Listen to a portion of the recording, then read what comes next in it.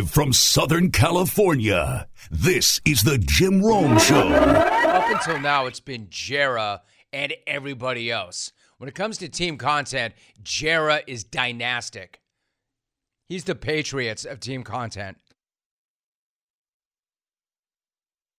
It's amazing how much damage an almond can do. I have no idea. And if your question is, then why do you eat them? I don't know that either. Anyway, the one guy that's going to run down Jera maybe as it relates to team content. Thanks, Albie. That's helping. You all right? Yep. Yeah, I'm talking about Jera, and I'm coughing like Jera. All right, so the one guy who's going to run him down, well, me, who do you think is going to gag out and choke out first on air, Jera or me? No, the one guy chasing him and catching up to him is Jim Irsay. Irsay is giving Jera a run for his money this year. It actually seems like he's gunning for Jera's crown. Love to see it. Love to see it. So as the number one supporter of team content, I do love to see it. Love to see it. Love to see it. I mean, let's take a look at Irsay and the year he's had. Remember, it started with that incredible message, that tirade of sorts, on the tarmac, standing next to his private jet because, yes, he keeps a private jet. You know I keeps a private jet. Y'all remember that message to Colt Nation that was barely audible over the hum of those jet engines, but the message where he promised Colt Nation he would not tolerate that implosion and that the team, quote, allowed doubt, fear, and a lack of faith to slip into our DNA, end of quote. I mean, I'll give this guy this much. There has not been a lot of doubt or fear or lack of faith this season. No, there's not that. He instead replaced that with blind faith, impulsiveness, and a lack of logic. I mean, remember how bent he was when he gave that speech? Last year, they were 9-8. All they had to do was beat Jacksonville to get to the postseason. So that was not that horrible a year. It was a horrible ending. It was disappointing, but they were 9-8. This year, though, they're 4-8-1. They're being coached by a zero experience, pancake flipping, talking head. They've somehow gotten even worse at quarterback with Matt Ryan than they were Carson Wentz, the guy that Irsay blamed everything on. And by the way, I mean worse, like way worse.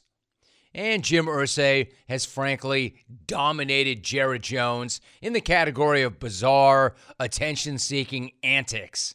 And that is not easy to do, given that's why Jera was placed on this planet, for bizarre, attention-seeking antics. That's what Jera does. But there's Irsay, just running with him, stride for stride. I mean, there he was at the Jeff Saturday presser, the intro presser, where Irsay said that he wanted a, quote, proven winner, but was also, quote, glad that Saturday didn't have any NFL experience, because that makes so much sense. Then he lied, flat out lied, about the Colts being in the top quartile of the upper quartile of winners. And then he went on to talk about building rockets, going to Mars, and the CIA. And then compared his high school / pancake flipper and hot taker to one of the greatest coaches ever, Don Shula, in one of the worst takes ever. You want to bet against this guy? Yeah, wish I had. In fact, I have, and it's worked out pretty well. And then when they miraculously won a game, he could not wait to Gronk spike all of Twitter after that debut win over the choking Raiders. Which, by the way, always said way more about the Raiders than it did the dude who was flipping hotcakes and hot takes on morning TV like 5 minutes earlier. But that didn't stop Irsay, who immediately reached for his blower and thumbed out the following quote. Tweet, all you critics, you criticize all of us in the NFL for losing. When we make moves to win, you act so righteous. Who you crapping? Just win, baby. Win! Oh, what a legendary tweet. And that tweet is aging so well. Of course, quote, "Who you crapping? Just win, baby." Of course, the Colts have not won a game since. So who's righteous now, Jimbo? Who you crapping? As your team continues to crap itself every time it takes the field. But the Saturday situation is not all that Irsay's been up to. Remember, he also tried to run a fellow owner under his private jet earlier this season. When do you ever see owners step that far out of line and turn on one another? However, at the fall owners meetings in New York City, Irsay came right out and declared that there was, quote, merit to remove, end of quote. Dan Snyder is owner of the Commanders. He actually got some positive run for that, because who else would do something like that? What owner was going to do that? Only Irsay. So I actually kind of applauded the guy for having the stones to do it.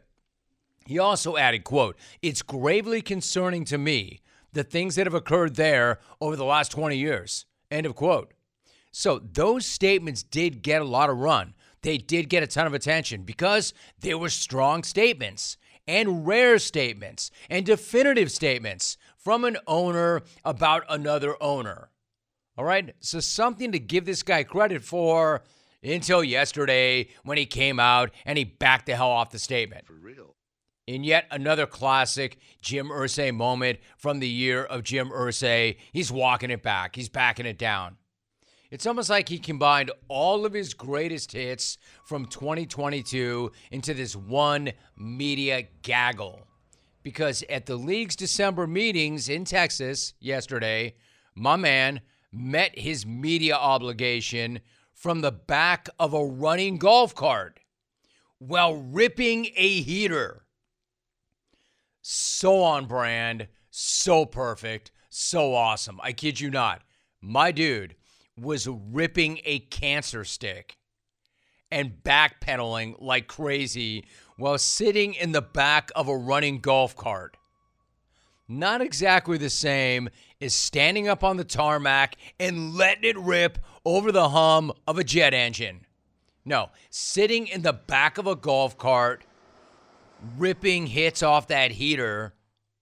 And I can imagine the smell of that heater and the burning gasoline and his BS. Burning. And sidebar, dude, who is still ripping heaters in 2022? Good thing you do keeps a private jet, Haas. Keeps a private jet. Or you would be with all those other losers sequestered in those little smoking kiosks in the airport like the nicotine lepers that they are. Loser.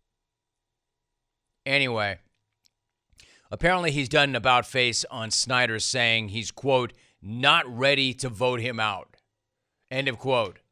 He also says he needs, quote, more information, end of quote. Generally, that's what we do, Jim. Before we pop off about something like that, we get all the information we need. We don't just go off half-cocked.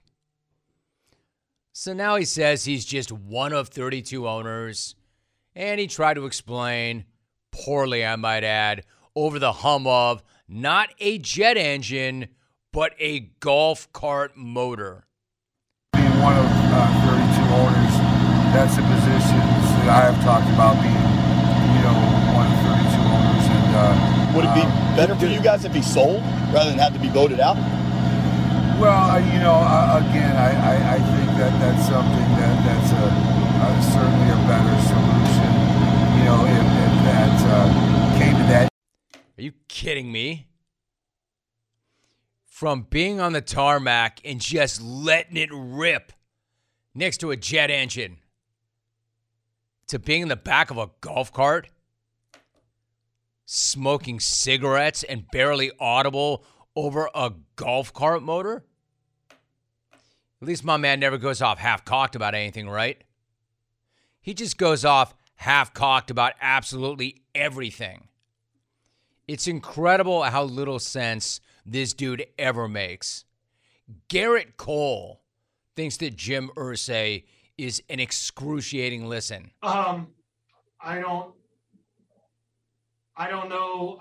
I don't know if. I don't know. Only thing better would have been Cole in the backseat of a golf cart, ripping off cigarettes and trying to explain Spider Attack. Jay Woods of OmegaTaxCredits.com is with me now. You've actually started a new operation, a new wing, Omega Funding Solutions. Exactly what is that and how does that work? You file an amended payroll tax return with the IRS, and the IRS is backed up. They were hit by COVID too. They had the pandemic to deal with, so it's taking them anywhere from 6 months to a year to process these refunds. So we came out with a solution where we can help you get access to that cash earlier in as little as 2 weeks. See if you qualify for an ERC tax refund from the IRS, OmegaTaxCredits.com. Got good news, though, for Big Jim. For once, Snyder may be in the process of already selling that team. In fact, the Washington Post reported yesterday that the Bank of America is moving forward in the process, facilitating that sale, and they quote, "A full sale is the most likely outcome," end of quote. So an owner vote may not even be necessary anymore. And walking back your previously strong take about an owner vote seems even less necessary. So the look was bad enough, but you didn't necessarily even have to do it, right? But hey, that's just Jim Irsay. The important part was he was sitting on the back of a running golf cart, ripping a heater. Whatever he was about to say in that scenario was never going to make sense anyway, because it never does. Here's some of the other big takeaways from the December league meetings. Included reminding Irsay that he still has to interview candidates for a head coach. He can't just keep rolling with Coach Bra.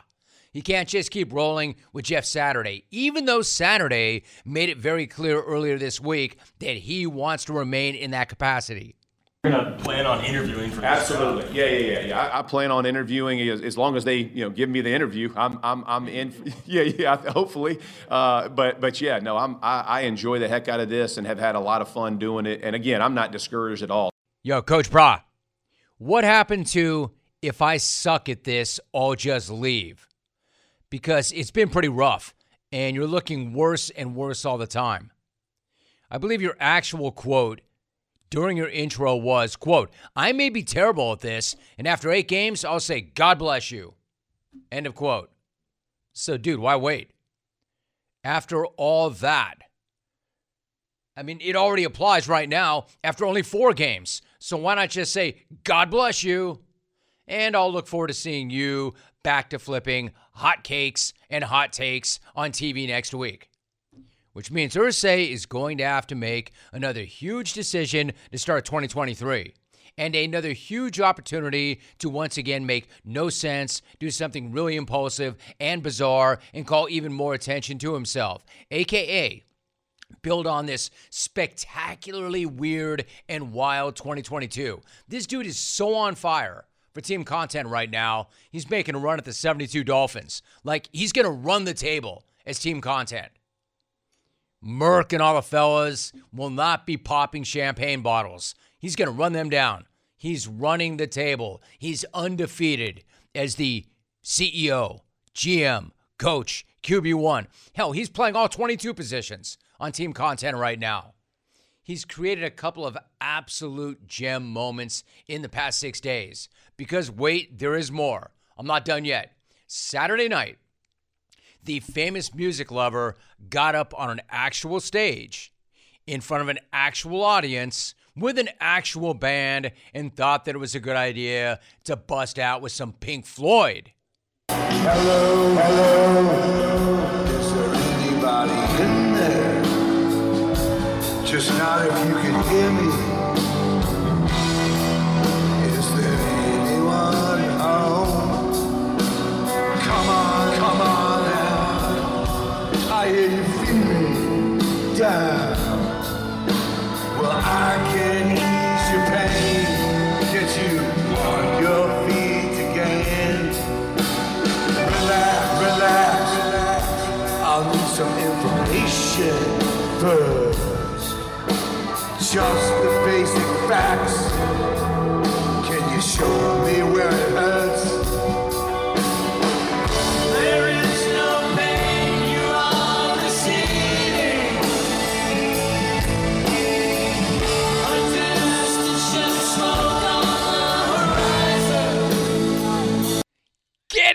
Jimmy. Hey, Alvin, you got a joint for me?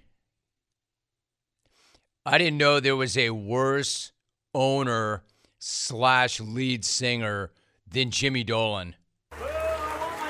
This has got to be the one time ever that the rest of the members of the Straight Shot were like, thank God our lead singer's not that guy. Your singing voice leaves a lot to desire. You're a bad singer. You don't love to see that. Well, unless you're for team content like me. Then you love to see that. You hate to hear that, but you love to see that. And anybody pick up on the irony of that song choice?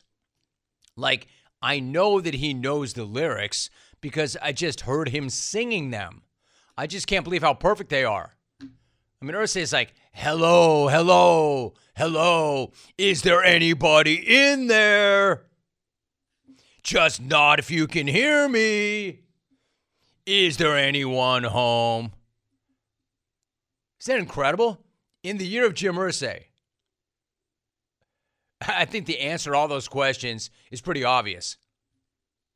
Like, where did that go down? Did people actually throw down money to hear that? Unless that crowd was made up of Irsay's employees and family members, I can't imagine a worse concert to be at. Dolan wouldn't show up for that. This message is sponsored by Discover. Did you know that you could reduce the number of unwanted calls and emails with online privacy protection, the latest innovation from Discover? Discover will help regularly remove your personal info like your name and address from 10 popular people search websites that could sell your data, and they will do it for free. Activate in the Discover app. See terms and learn more at discover.com/online privacy protection. We are joined by Luke Fickell. Luke, it is great to have you on. How are you? I'm doing well, man. Thanks.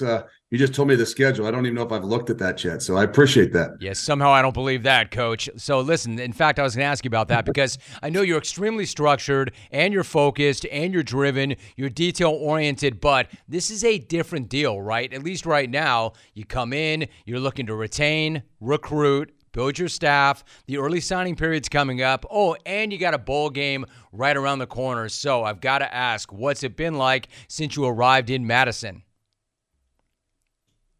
Well, it's been a whirlwind. I mean, I think anybody would say that, but I think even the uniqueness of, kind of thrusting yourself into this bowl preparation around, this team, and then obviously around a bunch of coaches that, maybe looked at you a little bit cross-eyed when you started this thing. And, obviously it's a change for them as well. So in some of that awkwardness, it's been quite unique, but I can tell you the truth, man. The players have been incredible. The coaching staff that's here right now has been really mature and incredible because, it's a special place and they want to finish this thing and end this thing the right way. All right, so I want to get to that in 1 minute. It is a special place, and you've got that bowl game coming up. Full disclosure, though, you and I have had conversations in the past, but this one is a little bit different because we have a son who is a senior at that school. We have a home in the Northwoods in Eagle River. I have walked those hallways. I've been to a number of games there. I've got a strong sense of what that culture is, as well as what we affectionately refer to as the Badger Mafia, right? They have a really strong alumni base. You had an amazing thing going at Cincinnati. I know you're not leaving that unless you see a special opportunity. What is it that excites you about this opportunity and this challenge in Madison? There are a lot of those parameters that just kind of fell into place for me. And you're right. I was one of those guys that I didn't really want to leave. I mean, it was not something that I was one of those that looked around a whole bunch. But I think the uniqueness of obviously being a Big Ten guy, the uniqueness of playing against Wisconsin for a bunch of years and coaching against them, just what I believed in from the outside looking in, thought or knew that of the culture here. I didn't think there was any better fit for me, and the timing happened to be the right situation in the right time. And it's amazing how much it felt the right thing for me and my entire family. So I don't know that there's one thing. I think the biggest thing is not just the Big Ten, but the culture of what it is that you believe this place has been and can continue to grow to be. That's where I was going next. Luke Fickell joining us because the culture is so strong. You never want to mess with that. It is so strong. But, of course, you're going to come in and you're going to put your own imprint on that program. What are the core values that you're going to bring to Madison? Like, what do you want your Badger teams to stand for and represent? Well, that's easy to just say. Kind of always been one of those guys when we walk in the door, when we get rolling again here in January, there won't be a whole lot of things that are going to be on the walls. Because like I'll tell them that, you guys have had a strong culture here. What the program will be about is not what we put on a wall. It'll be what we promote, what we permit, and ultimately what we put on film. And as we grow and develop and show those things through spring ball and into the fall, we'll be able to implement and put on the walls the things that we've demonstrated. And I know it wants to be about team. That's the one thing that will be all about. Together, everybody achieves more is the kind of the motto for all that we do. And the only way you can do that is by doing it together, to be successful the way we want to be and to be able to sustain success. I think that when you're climbing, that mountain, the ability to kind of keep getting up, and the ability not to go back down, you got to have things that you can sustain. And if you can't do it together, it's impossible to sustain. So for me, I'm still learning, from the outside looking in. I also want to know the insides of what this culture, what has made this place so special. So I think it's a part of developing, and through this entire winter, I think we'll get a better opportunity to show what it is that we really want to be. That makes sense. And then in the short term, Luke Fickell, my guest, in the short term, there's so many moving parts, right? Like you're doing what you need to do to get situated, get your process and system in place. You've got some players that hit the portal, some thought about and decide to stay, others that have gone for the NFL draft. Yet in and around all of these moving parts, you do have a bowl game right around the corner, the Guaranteed Rate Bowl game against Oklahoma State. I'm curious, how critical is this game for the guys who are staying, and how big of an opportunity for them to step up and make a statement? I think it's huge. I tell them every day that the little that we get a chance to come together and to talk, like this game is about winning. And I don't care what you say, that the only way to build momentum is to continue to play and to win. And it's really difficult to do that. We can create all this hype and there's some newness and you got a new coach and all these different things that are going on. But what it comes down to is, do the people believe in the things that you're doing around you? And if they do you have the opportunity to put the product on the field to win? Because a lot of it outside of that is a lot of, hot air. And that's why I told you even before, like there's not a new culture that'll go on the wall come January, 2nd, 3rd, or whatever it is. What'll go on the wall is about the team. Together, everybody achieves more. And then we've got to continue to grow and develop. It's not, the only way you can do that's with positive, the positive impact. And a bowl win and that positivity of embracing some change will go a really long way for us. So the focus, even though there's a lot of things going on, is about how do we win a bowl game no matter what the situation. Yeah, see, I get that message, and there was so much change. I was going to ask you, did you know that driving high is considered driving under the influence? That's right. Driving under the influence of marijuana is against the law in every state, even in states where marijuana is legal. That means driving high could get you a DUI. And if you think law enforcement officers can't tell when you're driving high, you are wrong. Your friends can tell. Your coworkers can tell. Even your parents can tell. Everybody can tell. So what makes you think that law enforcement officers do not know when you're driving high? Driving under the influence of marijuana can slow your response time and change how you perceive time and speed. So even if you think you're fine to drive when you're high, you're not, because the bottom line is, if you feel different, you drive different, and driving high is driving under the influence. So remember, drive high, get a DUI. Paid for by NHTSA. Change, and there's a lot of it, can be unsettling, especially to young people. I'm curious, what's the mood of that team right now? In other words, is it a group that is kind of settling in and trying to find its way, or do you feel like you've got a group that's already leaning in, is embracing it, has got a chip on their shoulder, and does not want to just show up and compete, but wants to show out, finish strong, and end that season with a statement and a bowl win? So that's what I would say from being here for the short amount of time. The greatest thing that I've noticed is the culture is really strong. And how do you know that, right? Not because of what the guys tell you. They all come in your office and they sit down and they say they love the place and they love the players. But then you have the opportunity to go out there and actually watch them practice. And, it's different. Not that it's different. Practices are staying the same. But, there's a guy that's standing in front of them blowing a whistle that they don't really know. And there's a lot of guys on the outside, meaning coaches, that, don't maybe know exactly what the future looks like for them. But when they go to practice, they all come together. And that's where I've been really, really impressed where, hey, I've got to do a good job at not just coming in here and thinking you're going to change all these different things. There's an incredible culture and history that these guys have done and are all about that I have to embrace as well. So I've been more impressed with the way they've come out to practice, the way they've handled all these situations, the maturity that they've shown. Obviously, we got to go out and play, and there's still some time left to do that.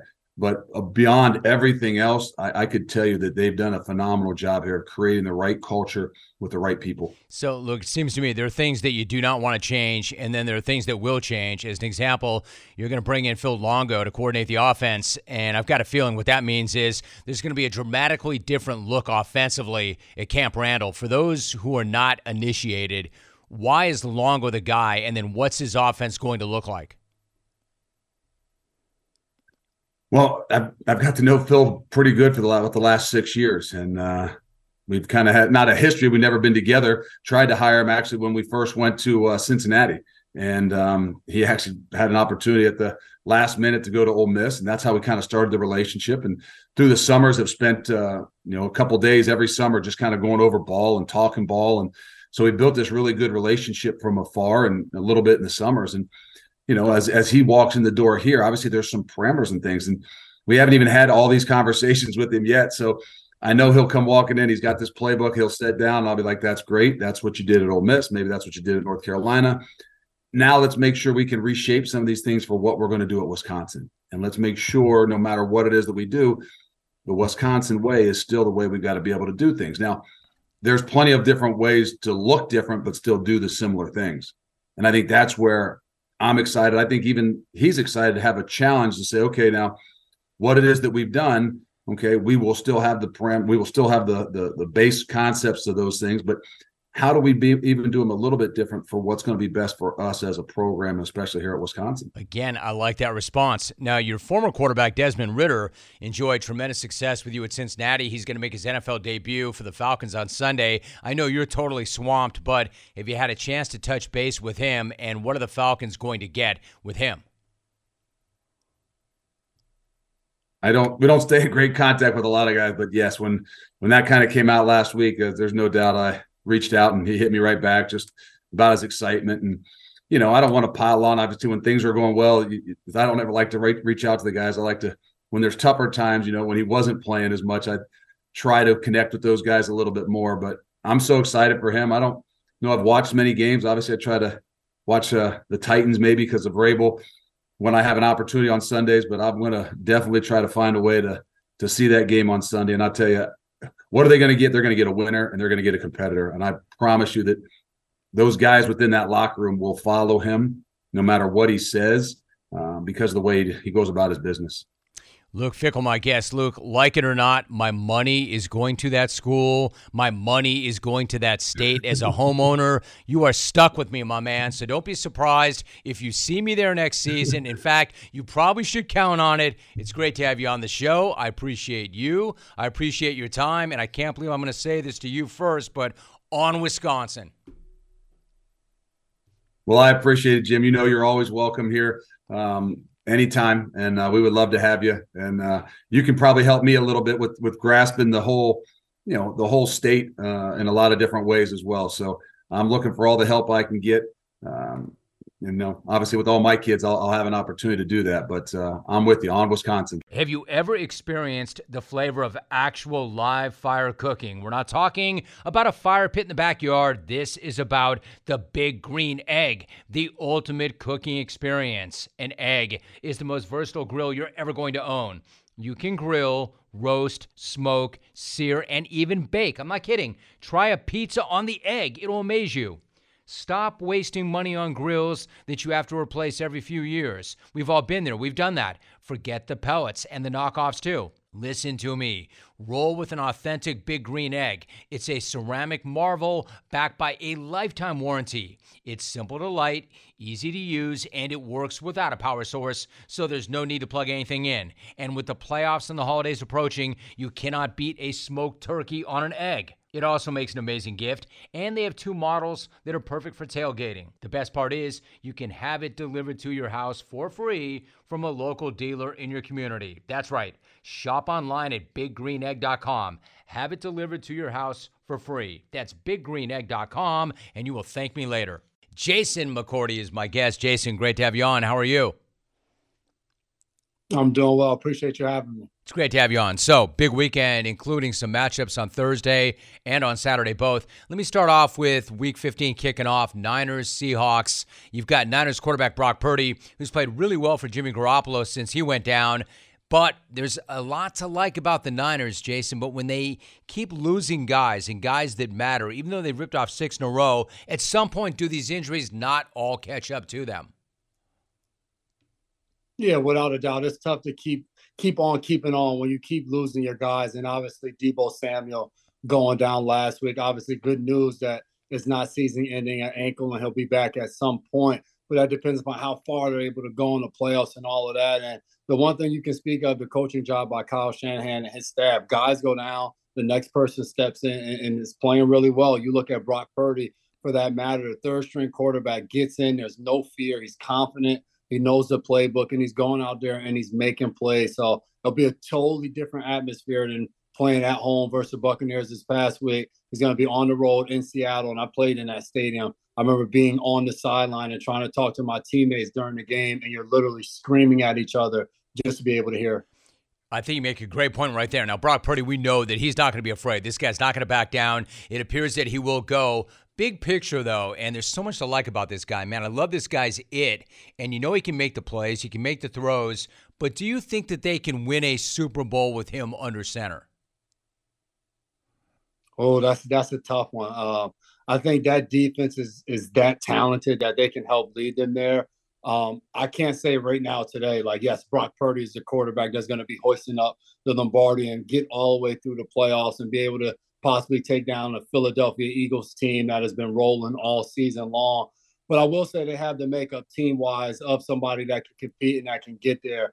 Jimmy Garoppolo was a great leader for them, and they were in the Super Bowl a few years ago, and he made all the throws when they needed to, the timely ones, the third downs, and those plays that you need at given moments in the game. Whether Brock Purdy can do that or not, we don't know. We haven't seen him. This is the first time we'll watch him in a road game versus Seattle, where they're going to be playing for everything. They're a desperate team right now that have started out playing really well and have seen it kind of fall down these last few weeks. So I think we'll see a lot out of Brock Purdy as this season ends, as the playoffs are rolling around. I think we'll have a better picture of what we think he can possibly do and make a run for them. I was going to say, excuse me, it's a great point you make, and especially tonight, we'll see how he does on the road in a really hostile environment. Jason McCourty is my guest. Now, you know the Patriots as well as anybody does, and they did what they had to do to get over on the Cardinals, but almost nobody outside that building seems to understand the logic of Matt Patricia and Joe Judge playing such an enormous role in the offense. Does that decision make sense to you? From being in that building, it makes sense from that perspective. I think Bill Belichick, he's a guy that he looks at his coaches and he wants people around him that know football, that he can trust, and that are just good ball coaches. And I think he looks at Joe Judge and Matt Patricia, two former head coaches in the NFL. These guys are really good football coaches. And I think when you have that basis, Bill looks at it as, hey, if you can teach football, we can put you anywhere. And Matt Patricia, the coordinator, Joe Judge, the quarterback's coach, those guys are working together. And for whatever you want to say, they're figuring it out somehow. They won this past Monday night, beating Arizona, and we keep looking at them week in and week out. Why aren't they throwing the ball down the field? We see Mac Jones' frustration as he's gone to the sideline, and we saw him waving off the play caller this past week and yelling at Tyquan Thornton. But those are all things that happen within the course of a season. When Brady was there for years, and obviously I'm not saying Mac Jones is Tom Brady and he should get the same leeway that he does, but when Brady was there, we watched him blow up on the sideline many a times. We watched him in Tampa this year, slamming the surface. It's an emotional game. It's a passionate game, and that's all a part of it. So I think from being in that building and understanding a little bit of how they operate and how Bill does things, having two coaches that he trusts, that he knows are really good football coaches, and having them a part of the staff makes sense.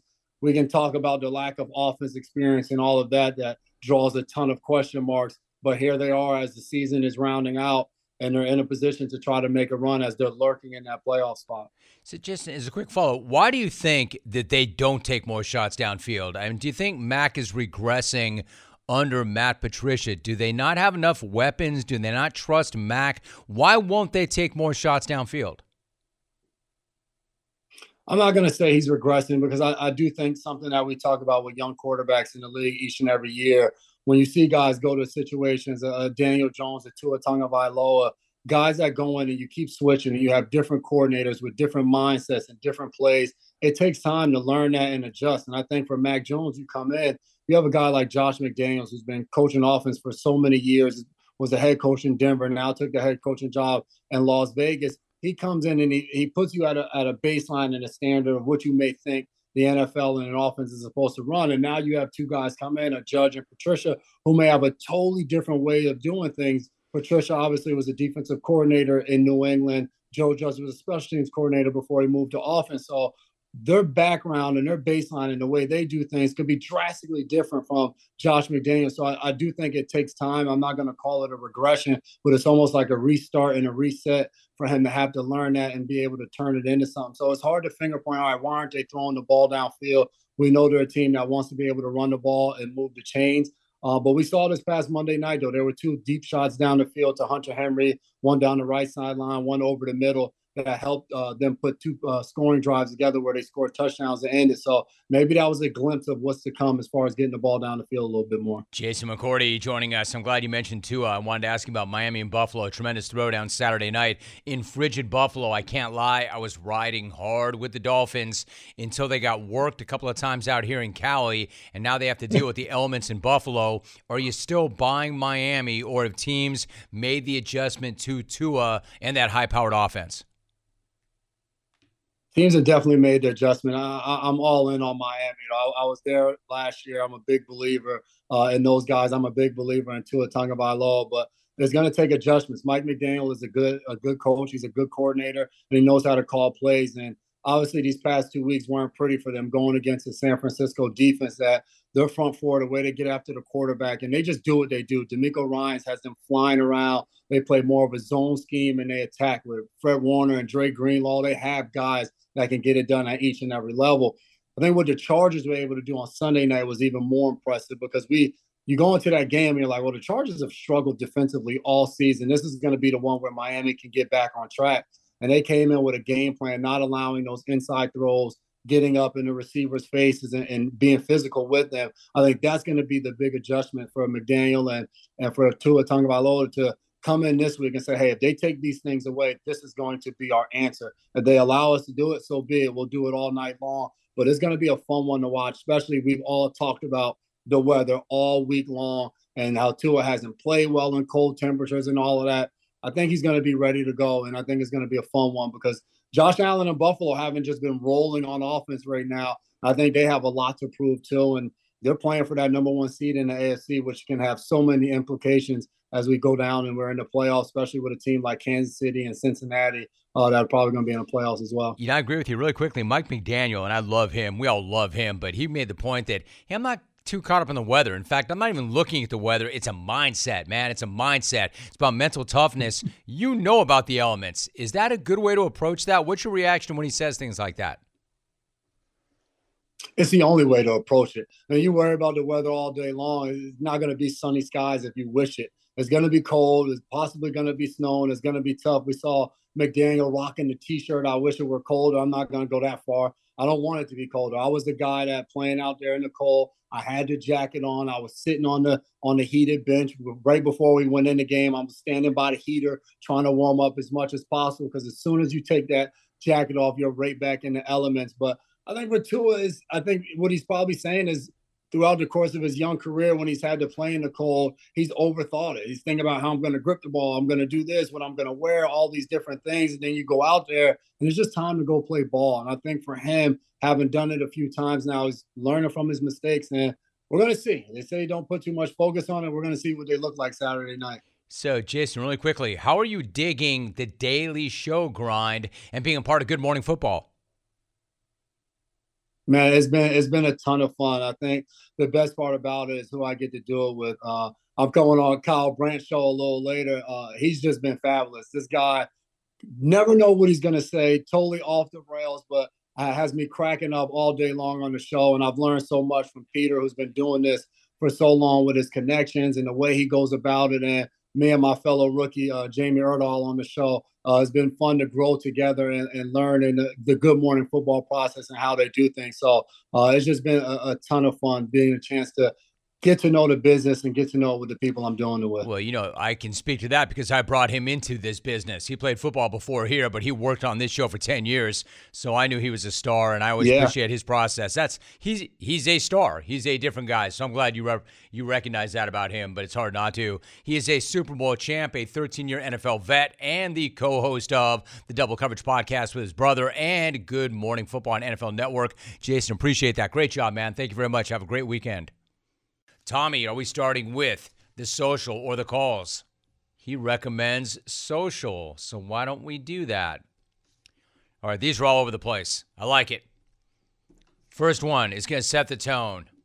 My beef is with TV personalities that over-bleach their teeth. And yes, I'm talking to you, Rex Ryan.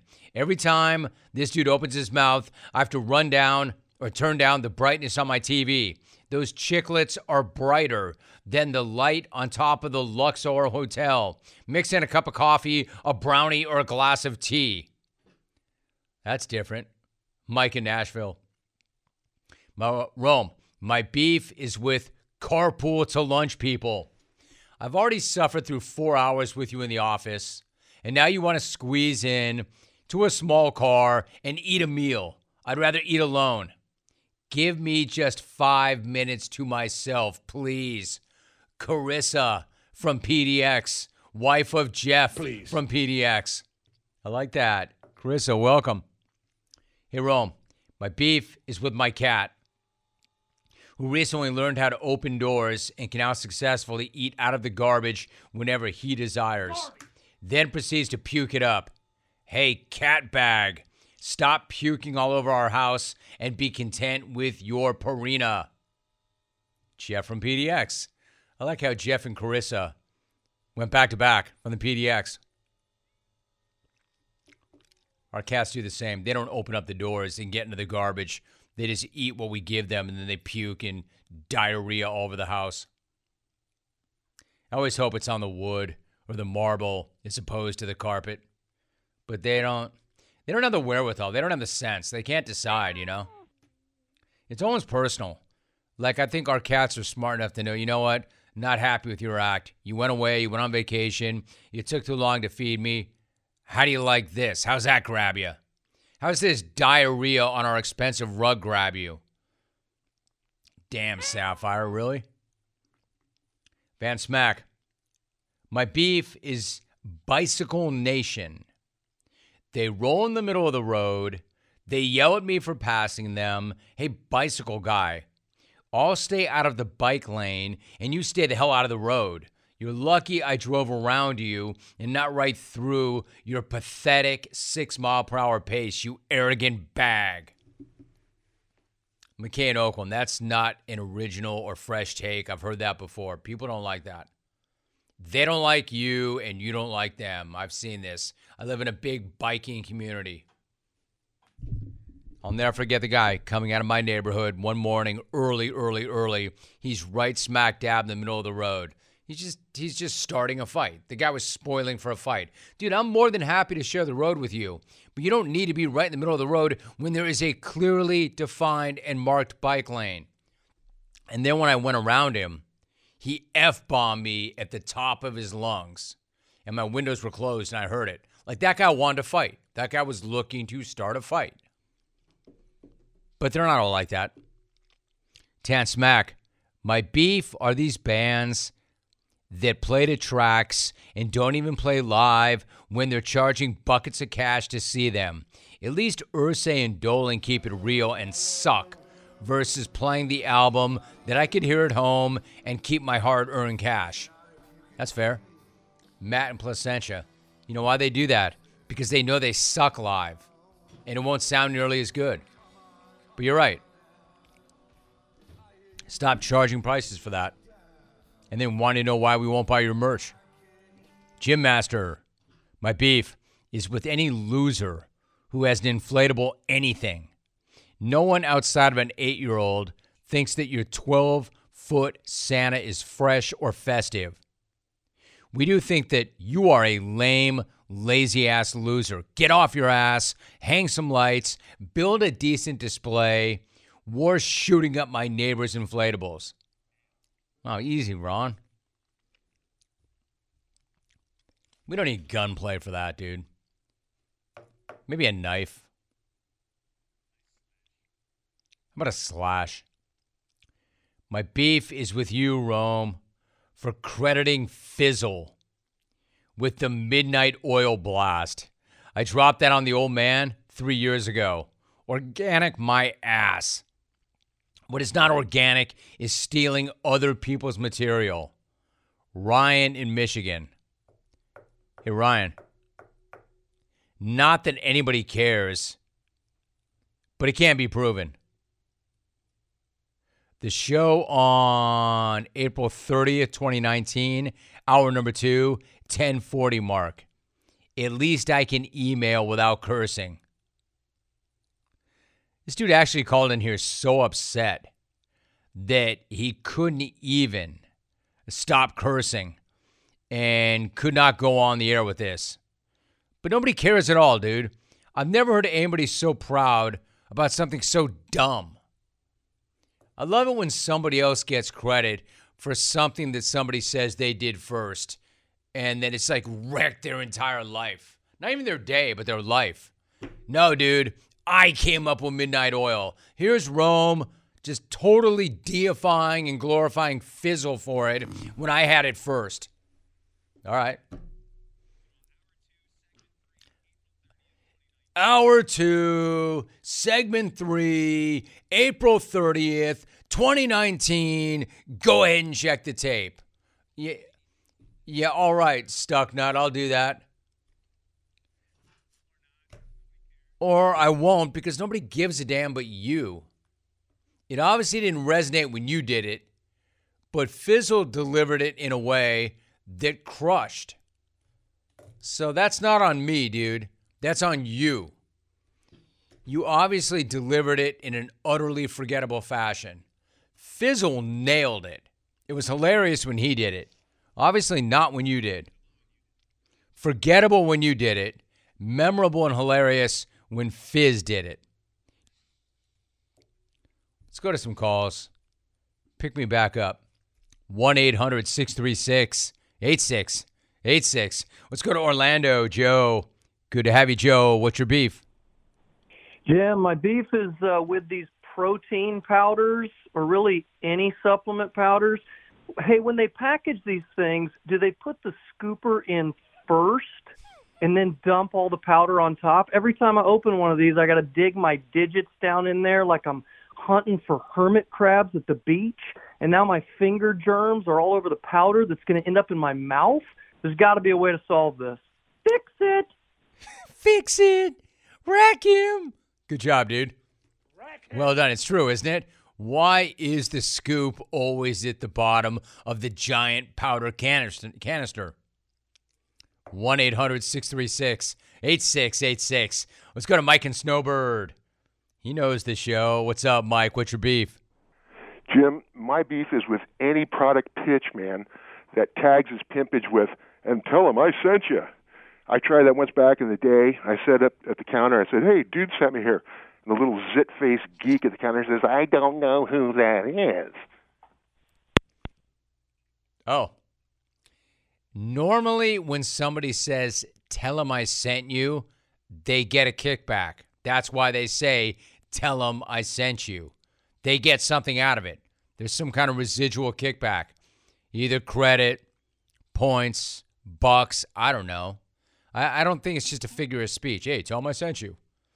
Tell them I sent you means they get money. Tell them I sent you means they get their own discount. I don't know. There's something for it.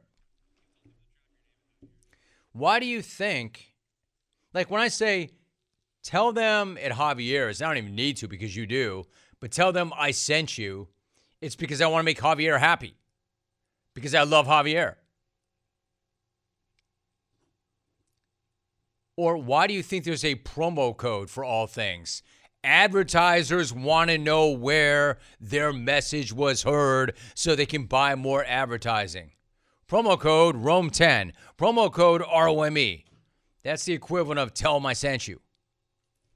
1-800-636-8686. Let's go to Seattle. John in Seattle. Good to have you, John. What's your beef? I got a beef with the extreme yogurt container scraper. Scraping, and scratching for every molecule. Stop it. It's not cocaine. John. No, you're right. Yogurt is not cocaine. I don't know that I would have made that analogy, but it's okay to scrape for cocaine, but don't scrape for Yoplait. Come on, callers. Let's go to NoCal. Kevin. It's good to have you, Kevin. What's your beef? Jim, I'm tired of these DoorDash customers that tell me, when you arrive, please call, and I'll come down and grab the food. So I get there, I call, no answer. I wait and wait, okay? I got my thumb up my okay? Finally they come and apologize and say I was in a conference call. I don't care. Next time this happens, I'm going to eat the food myself. You know what I think's funny, Kevin? I like that every single week you call to complain about your customers as a DoorDash guy. No, I mean that. I like that. You never, ever run out of material. You're always pissed off. I like that. That's a good thread. That's a good beat. That's your brand. I like it. Let's keep it going. 1-800-636-8686. Let's try Chapel Hill. Jeff, like I said, the beefs are all over the map, all over the place, all sorts of different things. Jeff in Chapel Hill. Jeff, what's your beef? What's going on, Snagger? I got a beef with all these Dick Enberg wannabes who don't understand that the C at the end of ACC, SEC, WAC stand for conference. You don't need to be a redundant idiot and say the SEC conference. We already know what the C stands for, knucklehead. Good point. I think that's fair. It's not the SEC conference. It's the Southeastern Conference. It's not the Southeastern Conference. He's not wrong. It's not the ATM machine. It's the ATM. Automated teller machine. Not automated teller machine. He's right. Are we going to go back to the social or stay on the phones? Let's read some more. Keep calling. Let's see here. Jim, my beef is with the Kansas City Chiefs equipment manager. For the love of God, get Patrick Mahomes a helmet that fits. He looks like a pea in a boxcar. That's a new one. Brian in Detroit. I don't know, Brian. Given what brain trauma is, given that Patrick Mahomes is arguably the best football player in the NFL, I think that he knows the proper helmet size. Hey, Jim, my beef is with all caps email reply guy. Why are you yelling at me? I get that your ancient work system requires you to enter in all caps, but have the common decency to unclick that button before replying to me. Keith in Milwaukee. Wore wearing sweatpants to a party and LeBron's Yankee hat. You know what, dude? I disagree. Like, a lot of stuff that I do is in all caps, and I forget it's all caps, and I blast out to my coworkers, and they get it. They know I'm not yelling at them. It's just I'm already in all caps.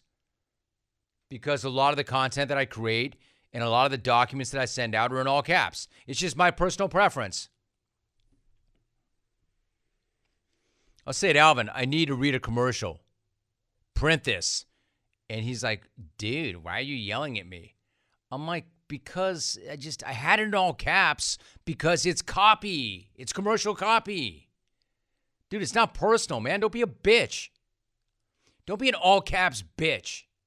It's not personal. Hey, Jim, I've got a beef with that obnoxious TV commercial where the smug husband and wife surprise each other with matching new SUVs for Christmas. You know, the ones with the gigantic red bows wrapped around them. Listen, you pretentious a-holes. Gift giving is one thing, but trying to make it to a December to remember by spoiling each other with matching luxury sleds? No, you do not. No, you do not. Jason in Bend, Oregon. Yeah, that must be nice. That must be nice. No way! You got me a luxury sled too. Incredible. We got each other cars. Wow. No way! You bought us a new house? I bought us a vacation house. No way! We got matching G5 jets. We bought each other jets. You know I keep a private jet. Wow. Christmas. Hey, Rome, I got a beef. I got a beef with people who call themselves foodies. Guess what? We all like food. You puke. Food is not something to base your entire personality on. That's different. I like that. Drew in West LA. I don't know, Chalk. You think you're a foodie. Hi, Jim. You want to know what my beef is? My beef is with the whiny bitches. They complain about Christmas music. Listen up, Grinch. It only happens once a year. Would it hurt you to let some light into your dark soul? Good Lord. Wow, Bella. You know what, Bella? You're kind of in my head a little bit. Because I am one of those whiny bitches that's not about it. Here's the problem with Christmas music. If it were something you heard once or twice during the season, that'd be one thing. But when it's pounded over your head day after day after day in every establishment that you go into and everywhere you go, and it's the same 8 songs and 4 of them are depressing as hell, then it's not just one of those things that it's only once a year. You make it sound like it's only one set. That's not what that is. It's like 14 days in a row, 14 hours a day with the same 8 songs. And by the way, it's not even 14 days. The second Halloween is over, they start playing that crap. On a loop. Everywhere. I'll give you a beef. A personal beef. My beef is the Hallmark Channel. Dr. Jano has it on all the time in the background. Because Dr. Jano is all about the holiday season. Never mind the 500 cards. 500 cards that she sends out with the kids and the whole production. You wouldn't even believe the gifts and the shopping and the piles. And I'm one of those people that I like quiet. Believe it or not, I like quiet. I like quiet. I like being by myself. I like being in my own head. I like quiet. Dodger Jano is one of those people that likes background noise. When she gets ready, she has to have something on. When she's doing all the Christmas work, she has to have some background noise. Hallmark Channel. Hallmark Channel's on in my house like 18 hours a day. Cannot get away from it. Let's see here at Woo Pig Foul. I got beef with the term cold, hard cash. Cash is made of paper and cloth. It's warm and soft. Dude. Pedantic? Much? Dude, stop that. Cold hard cash is actually a pretty good phrase. Craig Drebbit. I have beef with the guy who wears a jersey to a concert simply because the band is performing in the same stadium as his team. Hey, Tool. Bono does not play for the Seahawks. Put on a nice shirt and leave your PJs at home. Hey, Rome, my beef is with the adults who weren't paying attention, usually on their phone, looking bored when the stadium camera put some kids behind them who were having a good time on the Jumbotron. Of course, the adults immediately get all excited and pop up blocking the kids and stealing their time to shine and have a good time. You weren't paying attention before. Sit your ass down, go back to your damn screen, and let the kids enjoy themselves and get the spotlight. Hassan, that works. I like that. Hey, Jim, my beef is with school crossing guards who turn on the flashing lights 40 minutes early, then go sit in their car until the kids start coming out. 5 or 10 minutes is fine, you losers. Just because you only work 30 minutes a day does not mean you need to have a power trip over the rest of us every day just to make yourself feel better about your empty life, you morons. Get a real job, jerks. Parents should be teaching their kids how to cross the street safely anyway. John in Salt Lake City. Love the show, Jim. 25-year clone. First-time participant. First time after a quarter of a century, and he's going in on crossing guards. I like it. Took a long time for this, but my beef is with my wife. Normally we get one of those early and at the top. My beef is with my wife. During Christmas shopping, she'll say we need to cut back, then turn around and say, if we get a gift for so-and-so, we have to get a gift or add to so-and-so that gift too. Husker Rocket. I've got a beef with an eat-at-desk guy. You're not impressing anyone with your grind, and now the whole office smells like your disgusting lunch. Take 10 minutes. Take it to the break room, you bag. My beef is with LA Rams PA announcer. Thank God Al Michaels already blasted him last Thursday night. I hate it too. I get tired of that idiot yelling, first down, second down, third down. We know, jerk. You have a PA announcer here who incessantly screams whose house, and he wants him to. Well, no, I hate it. He wants to say everybody. He wants him to say Rams house. Brian J sent that. Hey, Rome Slice, I got beef with that DoorDash kook. Hey, Tool, if you hate your job and customers so much, quit. Find a new job spinning your GED holding bag. No. Find a new job sign spinning, you GED holding bag. Easy, G-off. Easy, Stanford graduate, G-off. Easy, rocket scientist, G-off. How about G-off cracking on a guy for being a GED holding bag?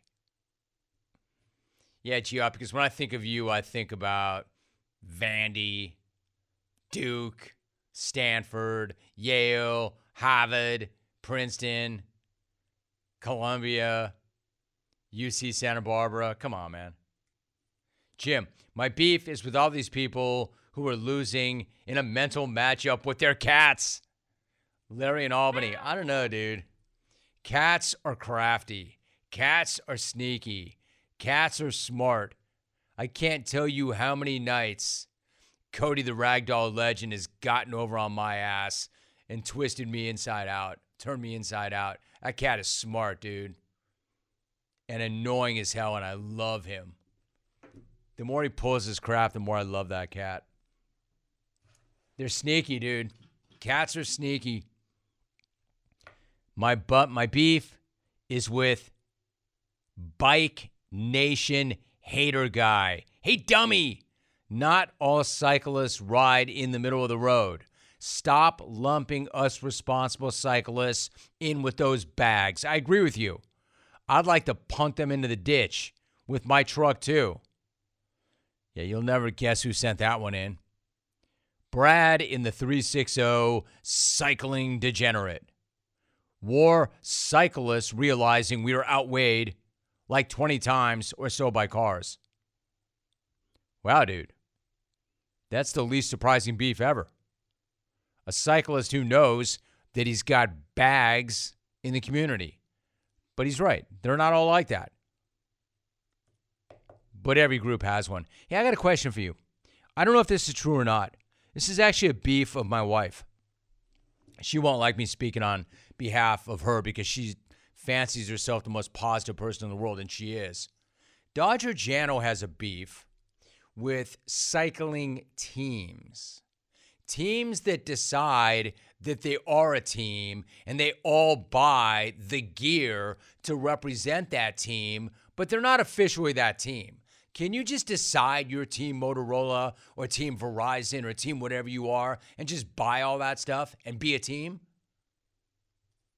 I don't care enough to care, but she brings that up sometimes. Hey, Rome, my beef is with losers who hang their hat on desperately needing credit for glossing an elderly radio producer assistant who used to be the president of a kickball association and listens to Baker Street. Damn right. Good point. Eric in Castle Rock, he's good. How about a couple more phone calls to wrap this thing? 1-800-636-8686. Let's go to Baco. Bakersfield. Ron in Baco. What's up, Ron? Hey, Romy. My beef is with the barista coffee clerk. I go in and order a plain cup of Black Joe. She says, we'll get that right for you, sir, and then puts my order behind every soccer mom, chai latte, pumpkin spice, milkshake ordering freak, and I stand there 20 minutes waiting for a cup of coffee. Pour me my damn cup. I hear you, dude. I wonder how much of that is about those who pre-order, because they're making all those things where people went online. I'm never going to crack my barista. My barista in the morning is a gal named Val. Love her. Best attitude ever. Happy every single day. Every single day. Addresses people by name, smile on her face early in the morning. She's the absolute best. My beef is with the Starbucks Nitro machine that only works half the time on the weekends because I go out there in my pajamas, in my car, in the drive-thru, so I don't have to walk out. But on those days when their machine is busted, which is half the time, then I have to make that ill-fated decision of whether or not to walk into my original Starbucks to see my original Batista or barista in my pajamas when she sees me every single day in slacks and a nice shirt. Like, she's looking me up and down one day like, yo, is that you, Jim? Yes, this is me, Val, in my pajamas because the other drive-thru had their Nitro machine break on them again. That's my beef. I mean, come on, man. I don't go to Mickey D's. Well, I don't go to Mickey D's. But I don't go to Mickey D's and have them tell me the hamburger machine is broken. One more call. Why don't we try Waterloo? Dickie, what's your beef? Hey, Romy. I got a beef with my wife. How come every time I try to watch a movie by myself and there's a 2-second clip of nudity, that's when she walks in the room? And then it's always awkward, and I have to spend the rest of the day feeling like I'm Pee Wee Herman with my hand caught in the popcorn bucket. Yeah, bro, that's a legitimate beef and awkward.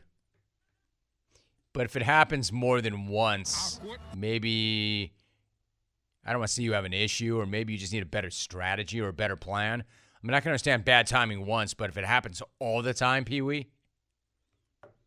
All right, that's incredible. That was the easiest, smoothest, fastest, quickest half-hour beef I've ever heard. That was absolutely insane. Way to job, beef artists. Good job, good effort. Once again, my thanks to Old Trapper, coming up with a great idea. Good job, clones. Well done. Let's take a short time out so I can come back with an even shorter segment. Get back on the clock. I can't believe that. 28 minutes of beef. You're welcome. You're welcome. Outro. Hey, Fizzle. Good night, night.